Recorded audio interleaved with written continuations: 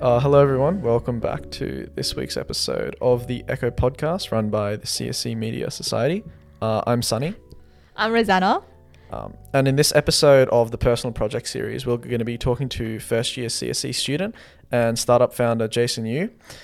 His startup VidUp AI was founded in 2019 and focuses on converting text from videos and media.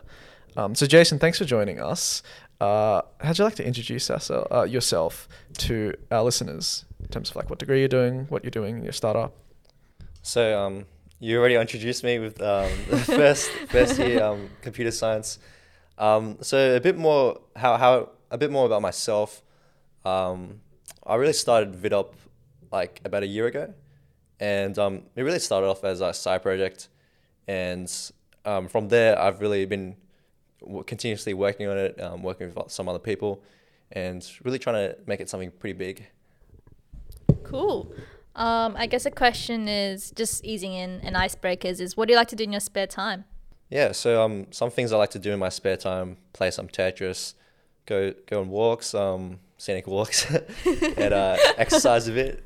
So yeah, there's some things I like to do. Cool. And is there do you have a biggest achievement or something you're really proud of other than your VidUp? Yeah, so in high school, I actually participated in this programming competition, like called the ProComp. So it was like for high school students, and I was in a team. It was like a team programming competition type of thing. So we made it to the grand final. Came 6 out of 8, but it was a pretty great learning experience. Yeah. We were competing against a bunch of like crazy good teams from across the country, but Okay. it was really fun. Was it a national competition? It wasn't national; it was just Australian. So I think so there was like a few teams from New South Wales, South Australia, Western Australia. It's pretty mad. Right. So moving on into like your startup and VidAI specifically. So just to start off, what does your startup do? So what we do at VidUp is we essentially convert text, audio, and video footage to high production value content. So essentially what we're doing is we're really simplifying that whole video editing process. What we found when we were working on VidUp is that most content creators, they spend way more time editing content rather than actually creating their message. Right, so like when you're creating a video, you start off with a video script. You spend some time on that, but then you spend like maybe 5 times more time actually kind of creating a video from that script, right? And so what we're doing at VidUp is we're trying to make it so that the focus is on the message, not actually creating the video. And so what we do at VidUp is we just support your message and make it more powerful and strong by adding supporting media, animations, and content. So is it kind of like would it just be as simple as clicking a button and then you type in what you want to make and then the AI just makes it for you? That's exactly the idea. So what we've got currently is we've got a service that you can just put in your video script and then it creates a video from that. And you can also put in audio files. So like this podcast itself, if you were to get the audio file, put that in, it splits it up based on the silences in the audio file, and it also recommends images and stuff so that are relevant to what we're talking about. So say I'm talking about AI right now. What would presumably would happen is text recognition would see that I'm talking about AI and it would recommend an image and show that in the video. So that's some of the stuff we're doing. Cool. So would this be aimed to like say influencers or just companies or marketing? Yeah. So right now we're actually targeting podcasters, which is pretty funny. Here we are. We got the pitch. I don't know. Some other people we're also targeting is YouTubers. So I've got a friend who has a YouTube channel that does video essays. He's got like 10K subscribers right now. Working with him on getting him to use our service and create some videos from that. I think he does like some videos on the impacts that AI will have in the future. So cool. Yeah, pretty cool stuff.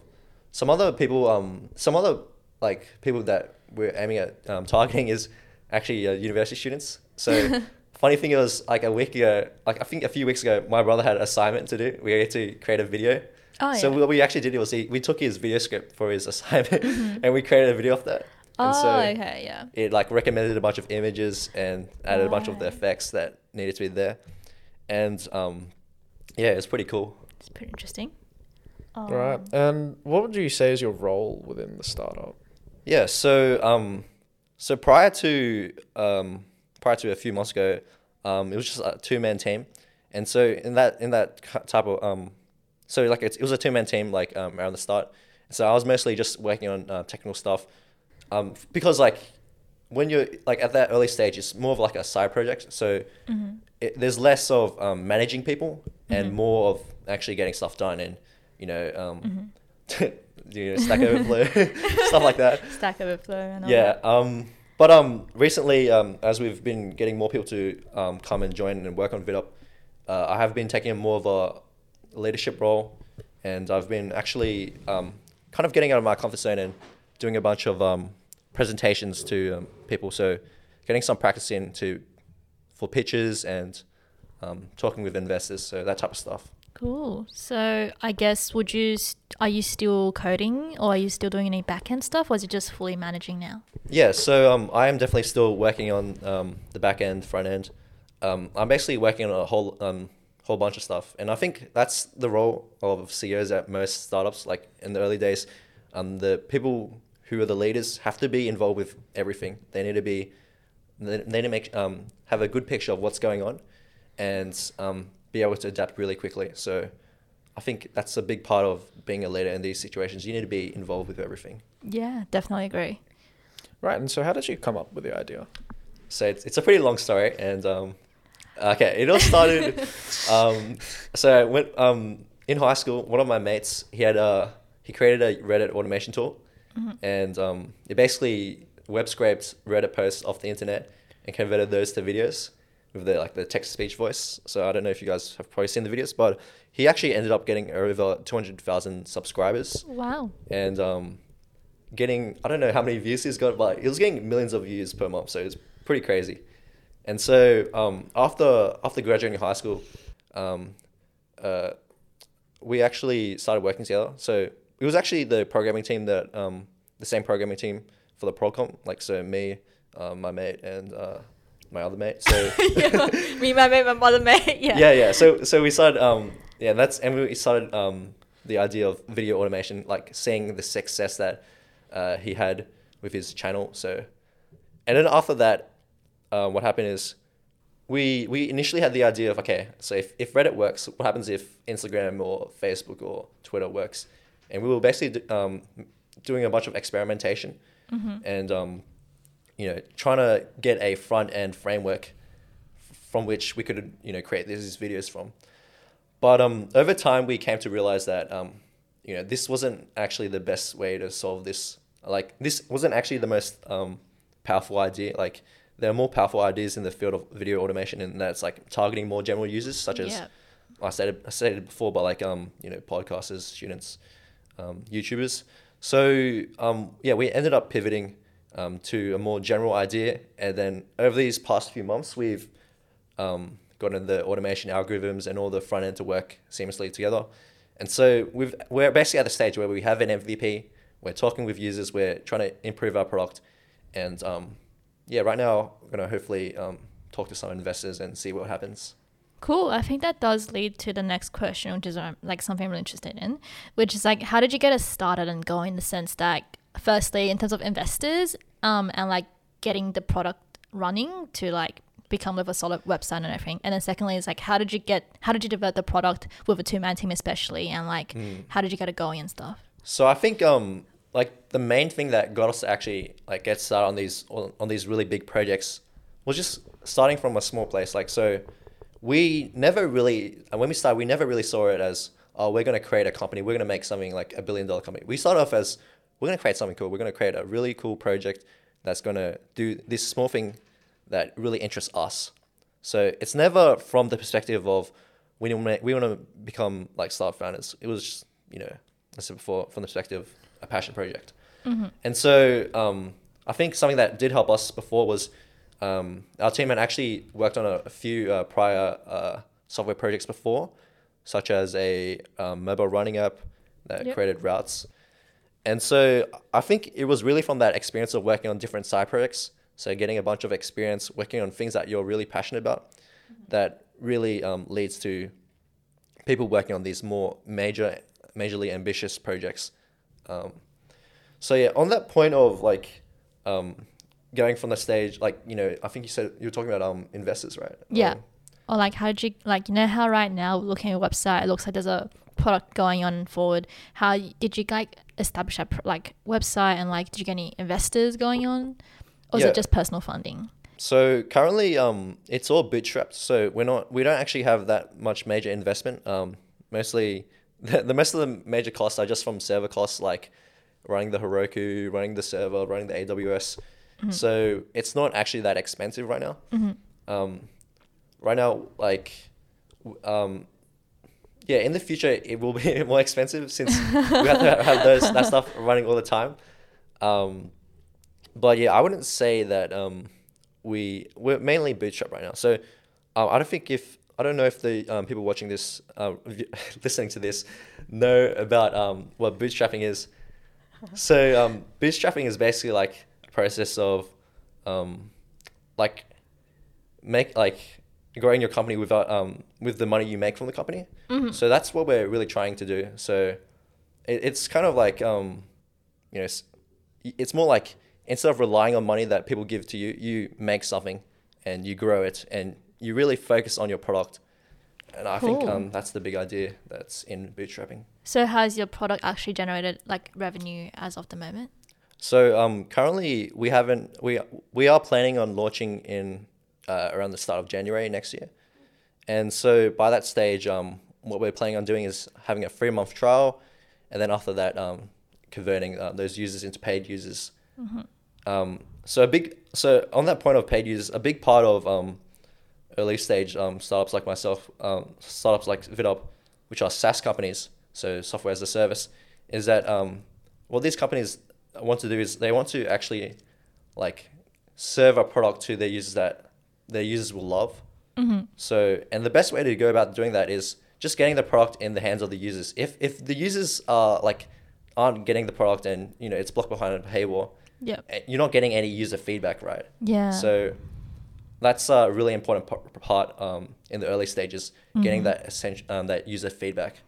So yeah, later on we will be adding those those paywalls and all that stuff. But right now we're just focusing on improving the product. Sounds Right, so great. it sounds like you had a bit of a plan going in. How much of this was formed before you made VidUp versus like after having made it, you decided to plan for the future? So I really think like when we were working on VidUp for the first 6 months, we were just seeing what's stuck on the wall, you know, and we didn't really have a plan after that of like, oh, we're gonna get investors, we're gonna do this and that. But after we got user validation, you know, working with some users to actually see how they what they think about the product, see them using the product, that's when we start to say, all right, hey, this can actually be something that's really big. And that's where that's when the planning, I guess, kind of gets started. Once you see that user validation, because I think the problem that most startups like actually have is they start with an idea and then they just go off creating that idea and they don't even talk to the users. They don't even see if the users actually like it. And then when they go back to the users and say, oh, what do you think about our product? And they say, it's not really what we wanted. Yeah. They end up wasting a ton of time, right? Because they're not actually in heavy contact with their users. So yeah.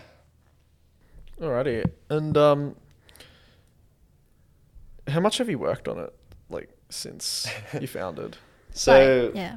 interestingly, I think COVID actually played a lot into how much I put into the project.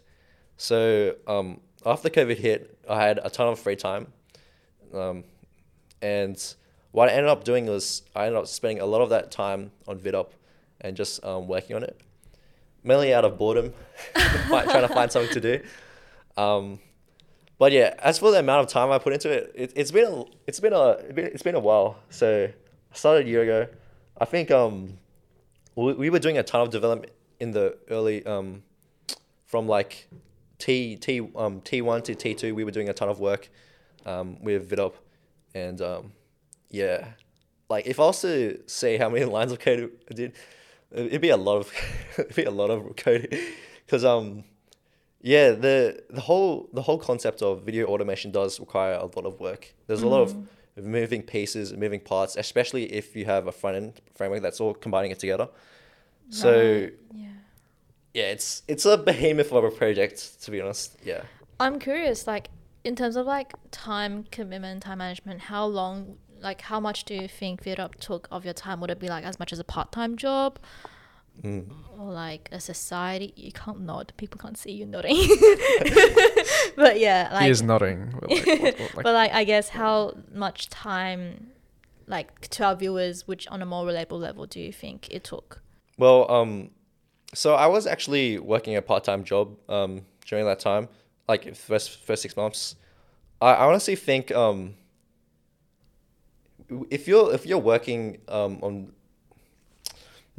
I think it really depends, because sometimes you're working a ton and then other times you're not working as much. Okay.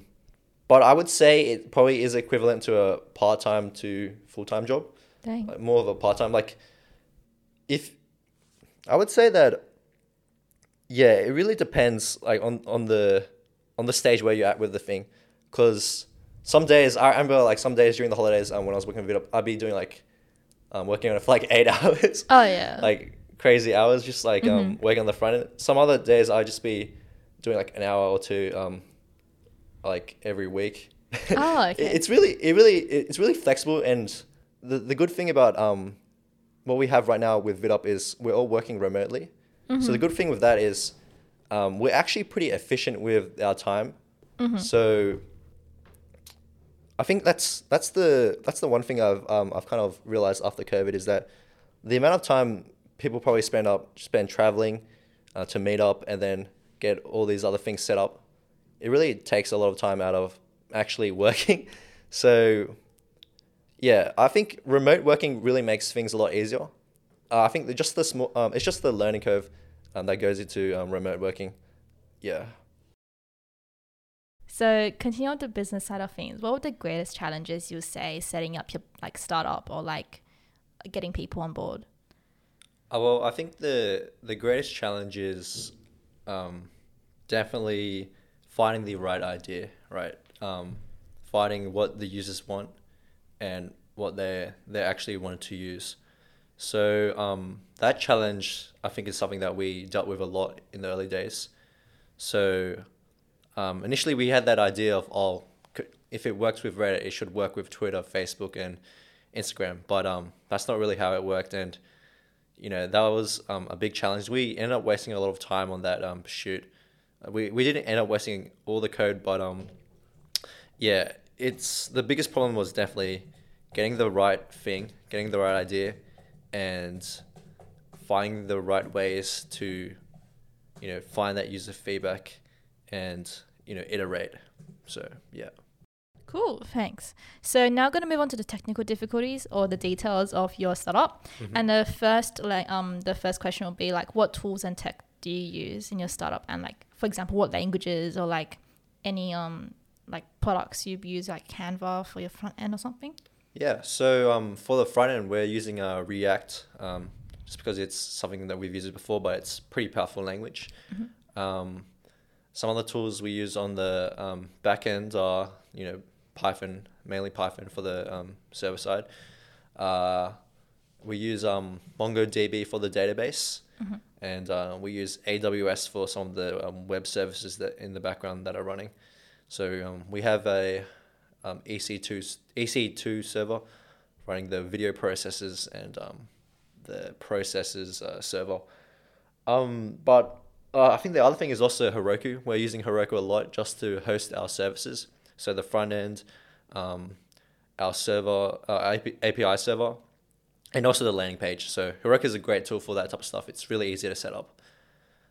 So yeah, that's some of our services that we're using.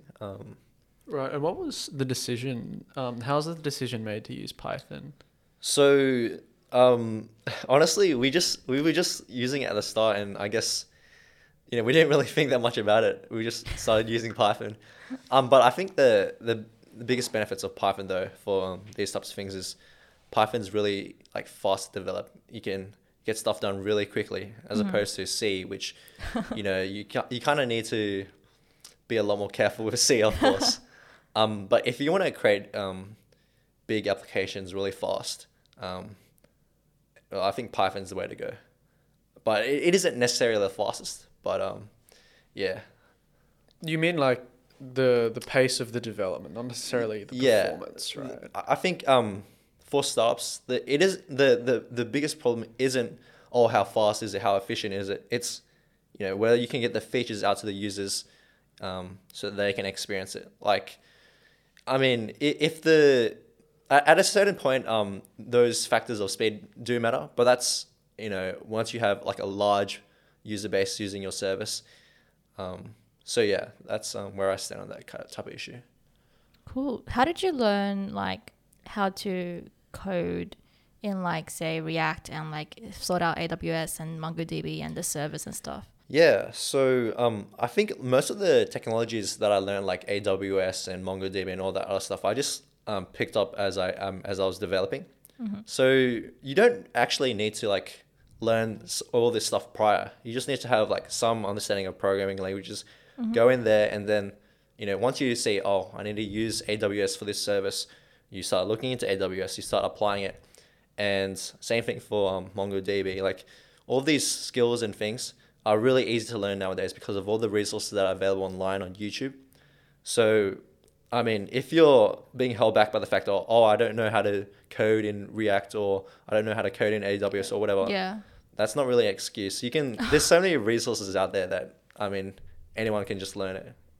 Oh, cool. So I guess like as you said, a lot of students will probably be held back by like saying, I don't know how to like use AWS. I don't know how to use like JavaScript and stuff. So would your advice to them just be like Google on the way and YouTube along the way? Is that how you handle it as well? That's a big thing. I think in the startup type of space, like just like learning as you go. Mm-hmm. Oftentimes people learn like way faster when they're actually doing things, as opposed to just like learning, like say for example, like in a course. I'm not saying that courses at a unit are bad, but compared to the level of like actual interaction, actual like level of immersiveness that you have when you're doing something, it's such a big difference. Like I personally found that that to be true.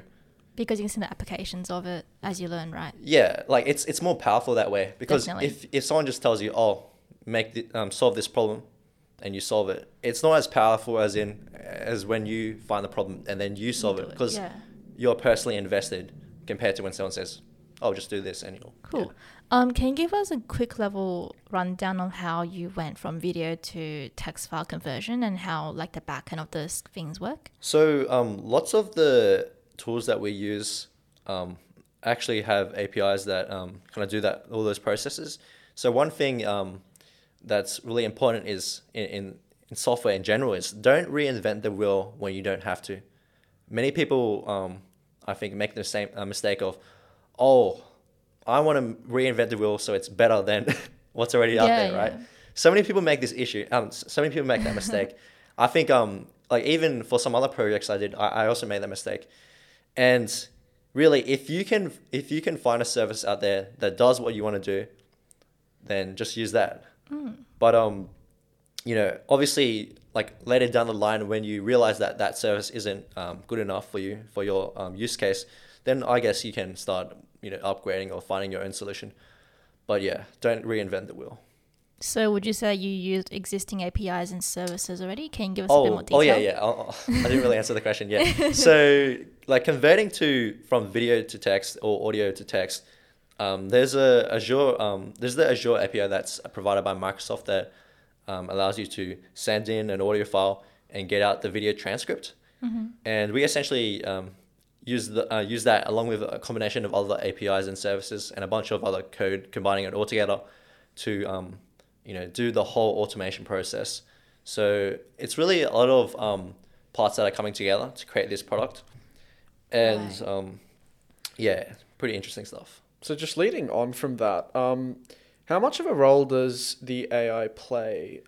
Is there an element of human verification still involved somewhere along the process? So I think the interesting part about video automation is that, it can be fully automated by AI, but you can also kind of modify it to suit your own, like the way you want to do it. So for example, for our service, you can actually modify how much how many media elements you're going to show in that video, or like what's the animation style. And one thing we've done is once it's actually automated, you can actually edit on top of that. So I like to say that we automate 90% of the work. And so the 10%, that's the final bit that really elevates the video to the next level. We leave that up to the users.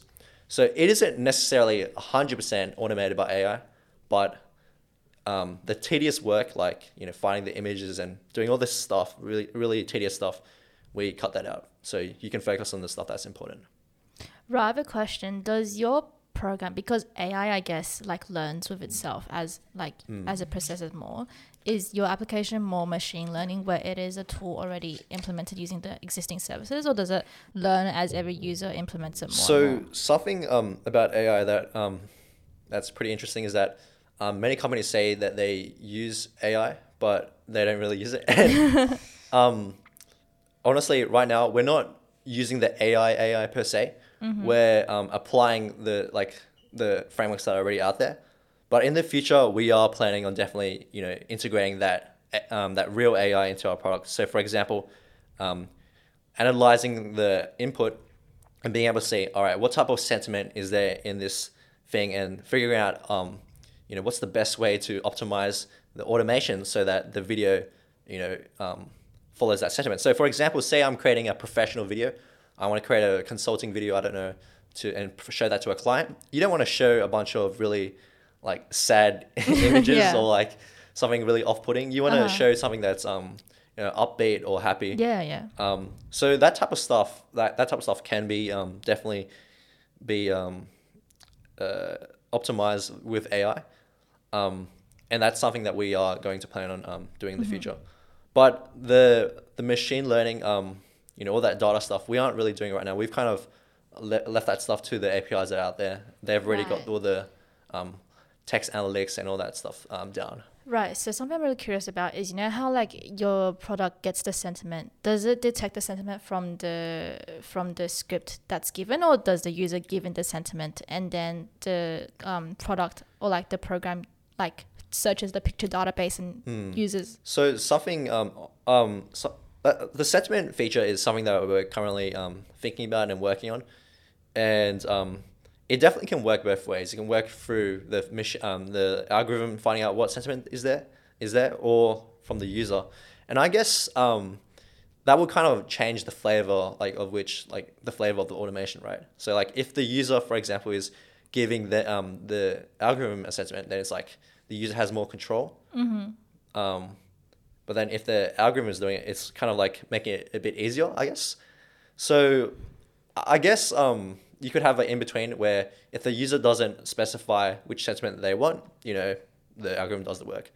So really, it's just about, I think for that type of thing, it's just like figuring out what's the best for the user. Do we want the user to have like the most flexibility, customizability, or do we want to make it as easy as possible? We'll find it in between, of course. Right. And for these like photos and databases or the videos, are they supplied by the user as well, or are you searching it on Google Images and say would there ever be copyright issues or like with stock photos or like stuff? Yeah, so on that issue of copyright, that's a big problem that we're facing.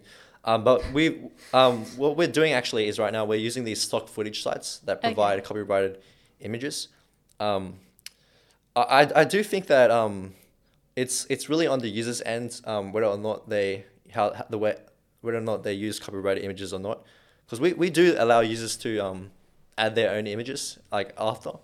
So I think for the topic of copyrighted images, we don't give them we don't like give them images that are copyrighted. Yeah. And then the user has the option of adding their own custom images. So I'll give you an example actually. So my brother's assignment that so the video that I created for my brother, it basically like recommended a bunch of bunch of those images that are legal, and then after that he was able to upload his own custom images and media that he wanted. And so I guess that would that issue of copyright would fall to him at the end. Right. So just in terms of like legal liabilities, are you planning to communicate to the user that they shouldn't be using these videos for like a commercial setting, because currently I think if you like make a video but it has copyrighted footage, I think you are actually allowed to publish it, but it's only meant to be for like leisure and Yeah. like Only personal internal reasons. release, I think. Yeah, so has that come up as like a factor to consider? Yeah, that's actually something that in the early days we were thinking about a lot about that copyright issue, and I'll talk briefly about what we were doing. So so in the early days we were scraping for Reddit, right?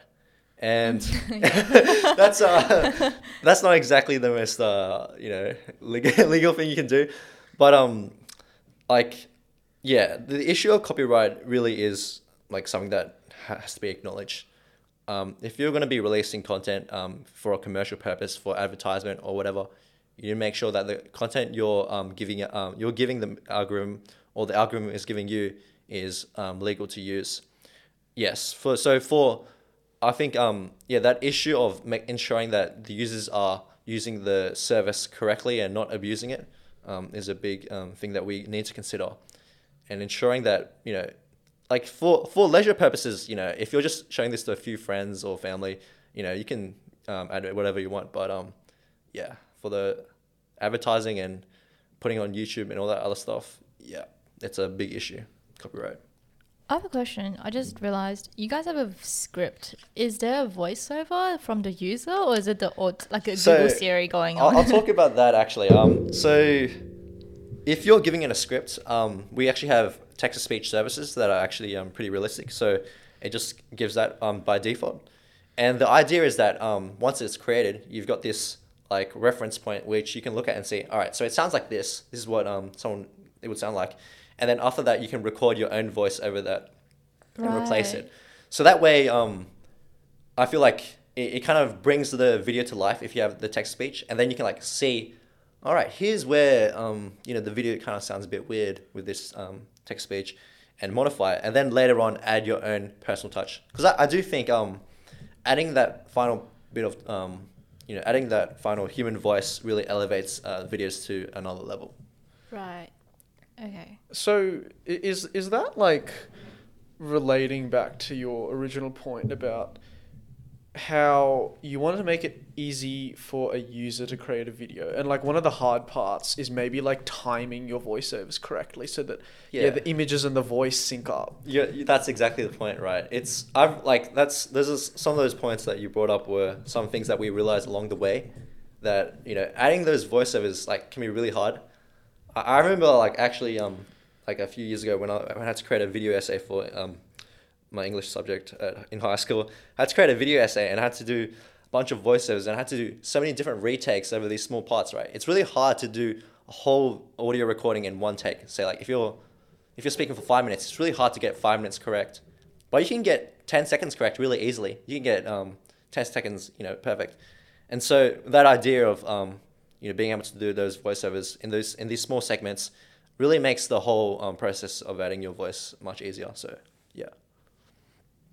Cool. Right, and just as another point, what existing softwares are you using to like for the text-to-speech component? So the text-to-speech component, there's actually this really cool service called Lova AI.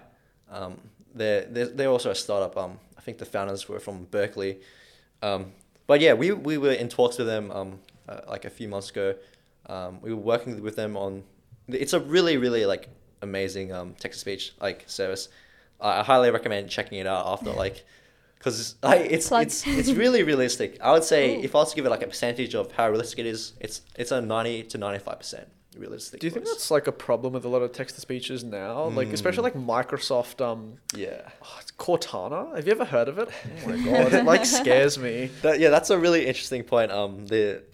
How realistic these technologies are becoming, and how they're like essentially being able to mimic human behavior. Like it's crazy. Like I think the field of AI has advanced so much that these services are only getting better and better, and there definitely needs to be a more like how would you say, stringent laws, like more stringent laws and regulations over these services, because I definitely see like these services being misused by people in the future.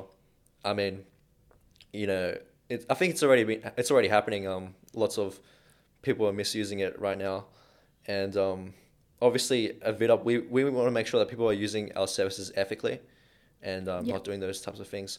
But yeah, that's a big issue that we need to face in the coming years. So with like finding these packages and services, do you have any tips and advice to the listeners on like how to start essentially? Like say they have an idea, did you guys just like Google it and just search from it? Or like how did you like organize it into individual like things you gotta do, and how did you like break it down? Yeah, so I think you said it yourself. Breaking it down is the most important part. Breaking down big tasks into small, easy to bite pieces. So, and also on that point of like starting with these big projects, yeah, just breaking it down, and really, I wouldn't say overthinking it. Like, don't overthink that whole process. Yeah, so break it down, don't overthink it, and just get into it. Just start looking around, just start doing Google searches. You have nothing to lose. Cool. I think something people do wrong is like they overthink it. They say, "Oh, I want to make sure that everything's perfect before I start." Yeah.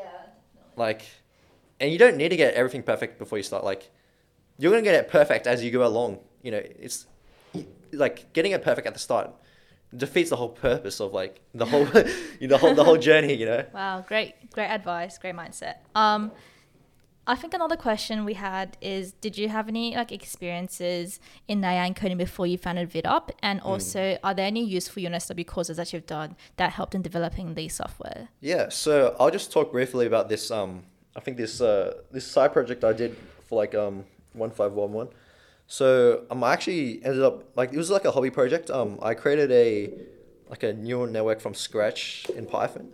It's not as complex as it sounds. Actually, it is kind of complex, but I basically just like read some of the mathematical literature and like I don't know how long I spent debugging this program, but yeah, I ended up creating a really really basic neural network that like basically mimicked an XOR function.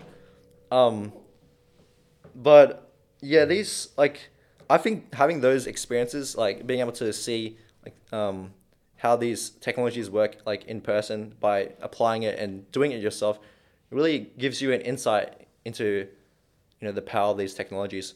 So like, even though I could watch someone on YouTube creating a neural network and having this effect, like being able to see for yourself what it looks like, I think is really cool. And so I think most of the things that really helped out were the side projects. But some courses that at uni that I think are really great, 2041, great course for GitHub. Is that and software also, construction? Yeah, software construction. It's a great course. Another course I reckon is pretty good as well is also 1531. You get to work with other people in a group. I think 1531 is great for learning those the concepts of agile development. Because agile development in a startup is like essential, essential to making something succeed. Yeah, definitely. Do you have any like tips on like people starting their own small personal projects before jumping to like a big startup project? So I always think like just find something you really like to do, something you're really interested in. And I'll give some examples. So in high school there was this framework called P5JS that was like an animation library in JavaScript. And I think with that framework, you were able to create lots of really cool small projects. Like you were able to create a rain animation.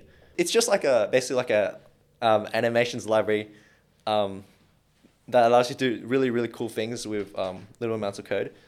But yeah, just if you just find something that you're really passionate about and just start coding away and use these really cool libraries, it really makes things really exciting. So I guess if I was to summarize, find something that you're passionate about, and then find cool libraries to leverage to, kind of take your passion to the next level. Just on that, as someone who has tried to search up these very powerful third-party Python modules. How do you deal with the problem of you try to search up the documentation, but it's really hard to read and it's really hard to understand, and there's not much help available online with it? Yeah, that is a big problem. I think for that example I gave, there were actually lots of resources on YouTube of people using that framework to create lots of cool side projects. So I do think it does help to have a well documented library that you want to use. Yeah. So would you say it's like important that like if you want to use a library, but then in the discovery process or the research process, you learn that there's not much documentation, would you say it's like not worth using that module in that case? I wouldn't say it's not worth. I would just say you'd have to weigh the things that might happen. Like you could encounter pretty terrible bugs, and then you have to go through the whole process of like actually contacting the developers of the library. I mean that can lead to actually like yourself contributing to the library itself, but if you see that as a good thing, so it really depends. Do you want to do you just want to create a project really fast and quick and not have to worry about dealing with these really like game breaking bugs or whatever, or do you want to maybe actually get involved with the library? Right. I think that it is a compromise on time versus just curiosity. Like that's what it like. Yeah. They've put it out to. I think you want to use your time efficiently so that you can get the most out of it. Because honestly, no one really wants to be debugging some small like really unknown bug at 1 a.m. in the morning. It's like all of us and our assignments to do, but yeah. Yeah, everyone just we all want to just be able to have an idea and then put that idea into action. That's what we all want to do. So I think if you're working with a library and you want to get something out there that's powerful, best to get a well documented library. Yeah. Yeah. All right. We'll move on into like just a section on advice for the readers. I know I've already asked a few questions on advice. Just as a first up, what is your advice for students who want to improve on their teamwork skills in the context of programming projects? Yeah, so teamwork is a big thing that I'm currently working on right now for VidUp itself. So I really think a big thing about teamwork is getting everyone involved, right? Making sure that everyone has the same goal and vision inside their head, and that everyone is making an impact. Because the worst thing about working in a team project is someone not pulling their weight, not seeing the goal, not seeing what we want to do, and yeah, that just isn't a good feeling, having someone not pull their weight. So I think a big part, make sure that what we're aiming to do is really clear, and the other part is making sure that everyone has an impact, has a role in the team. So are you a bigger fan of like axing people if they don't contribute, or are you more of a fan of giving people chances and like trying to recover from like a lack of commitment? So I think for these types of things we need to kind of see from another person's perspective. So being able to see from another person's perspective and be empathetic is really important, right? If someone's working on a team, they're not pulling the weight, but they're really bogged down by life and lots of these other things, it helps understand where they're coming from, and then and take that perspective into account, and seeing how we can accommodate for them, because oftentimes we can never really understand what someone else's like situation is like.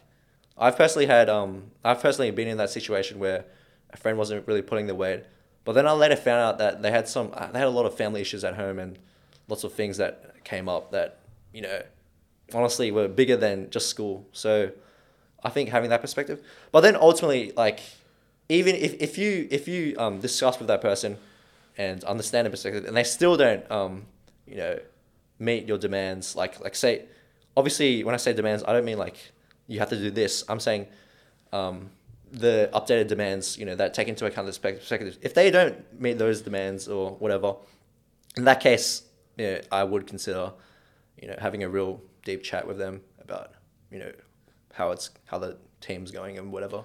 Right.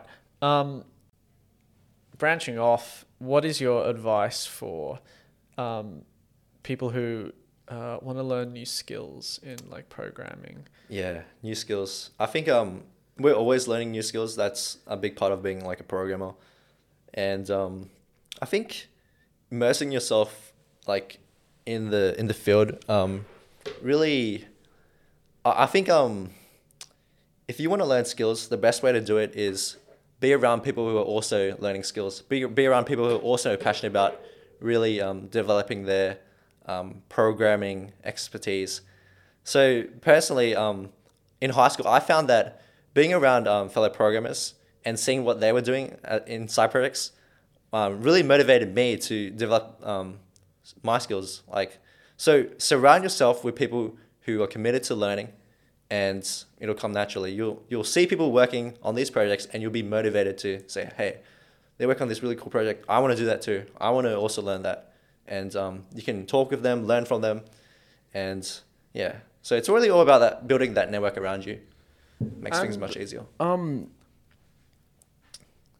Do you think in terms of like embarking on projects, how important do you think is it to be realistic, in the sense that like if there's like a project that you want to undertake, but like you probably know it's not going to be feasible for you as like a programmer, do you think you should still undertake it and like pursue the ambition, or do you think you should be like more realistic? I think you should pursue it. Like, what's the harm in not in pursuing? Like, really, along the way, you're gonna be learning so many new skills. Like the harder the really, what I found is the harder the thing you're trying to do, the more you learn. I'll draw this back to the that neural network project I was doing at that time, because at that time I had like zero understanding of calculus. Right, I was like completely blind to that side of things, and I remember learning so much about like neural networks, and because like you're learning from the perspective of like complete beginner, and if you think about what it's like for a complete beginner, it's like you're drinking the knowledge like from a water hose, right? And so I think that's the way I see it. Like, the harder it is, the better. Right. So you're a fan of being thrown in the deep end, pretty much. Yeah. Do you think that students should like adopt that approach when we choose what courses we want to take? I think for that type of thing, it is good to understand where your strengths lie. When I was talking about like throwing yourself in the deep end, I don't mean like the deep I don't mean like throwing yourself in like a completely different area that you have like no expertise in, but challenge yourself. That's what I mean. Like, challenge yourself to do things that are bordering on, I don't know if I can do this. Like, it's just to see. I think the good thing about Unistub is you can kind of like you can choose to drop a course like if you don't like it after a certain while, and so it doesn't hurt to experience it. It doesn't hurt to experience what this course has to offer. What I do say is, if you don't like what the course is offering after like a certain amount of time, don't feel forced to like stay in the course just to, just for the sake of it. Yeah, I mean, if you don't see yourself gaining anything from a course after a certain while, then there's no point doing it. But do challenge yourself, I think, because that's the only way you're going to learn things. Right. We'll begin to wrap things up with our last topic, talking about the future. What are your plans for the future of your startup? Are you like thinking like long term in terms of like incorporation or anything like businessy? Yeah, we've actually already incorporated the company for VidUp, and right now we're seeking we're trying to really get the product to that stage where we can launch our product. We're thinking of seeking investment. We're actually signing up right now to an accelerator called StartMate. But yeah, that's kind of like short-term things. In the long term, where I see VidUp going is really being an amazing service that makes life easier for content creators. And what we really want to do at VidUp is like kind of switch the focus from, editing videos and doing all this tedious stuff to really focusing on the core message. And so we want to like simplify the whole process so that you have a message, you have something that you want to convey to your audience, and you put it into VidUp. With the click of a button, you get out a video. That's, I think, the end goal with VidUp. And that's, Right. Yeah. And are you thinking of in the future like moving to other ventures or creating other startup ideas? Yeah. I haven't really thought about that. I think right now, what I'm trying to do is really like go all in on VidUp and put in the best effort that I can put in. I think I think I want to bring up this point that's oftentimes many people work on lots of different projects, right? But if they were to just work on a single project and put all their effort into that, how much more amazing would that one project be compared to like 10 projects per se? Right. Like, So you should like dedicate yourself to like a single goal. yeah, I mean, it's not bad to have lots of different projects. It helps you find what you're passionate about. But once you find that thing you're really, really, really interested in, just go all in on it. Because I really do think that, those like concentrated effort is much better than dispersed effort. I think that wraps it up for today. Thanks, Jason, so much for your time today. I hope that you as listeners took in a lot from our conversation with Jason and perhaps took a bit of inspiration from his startup ventures. As always, we're open to hearing about what our listeners have been up to. So if you have a project you want to talk about or you want to discuss, get in touch through the media website. Thanks as always for tuning into this episode of the Echo Podcast. Thank you.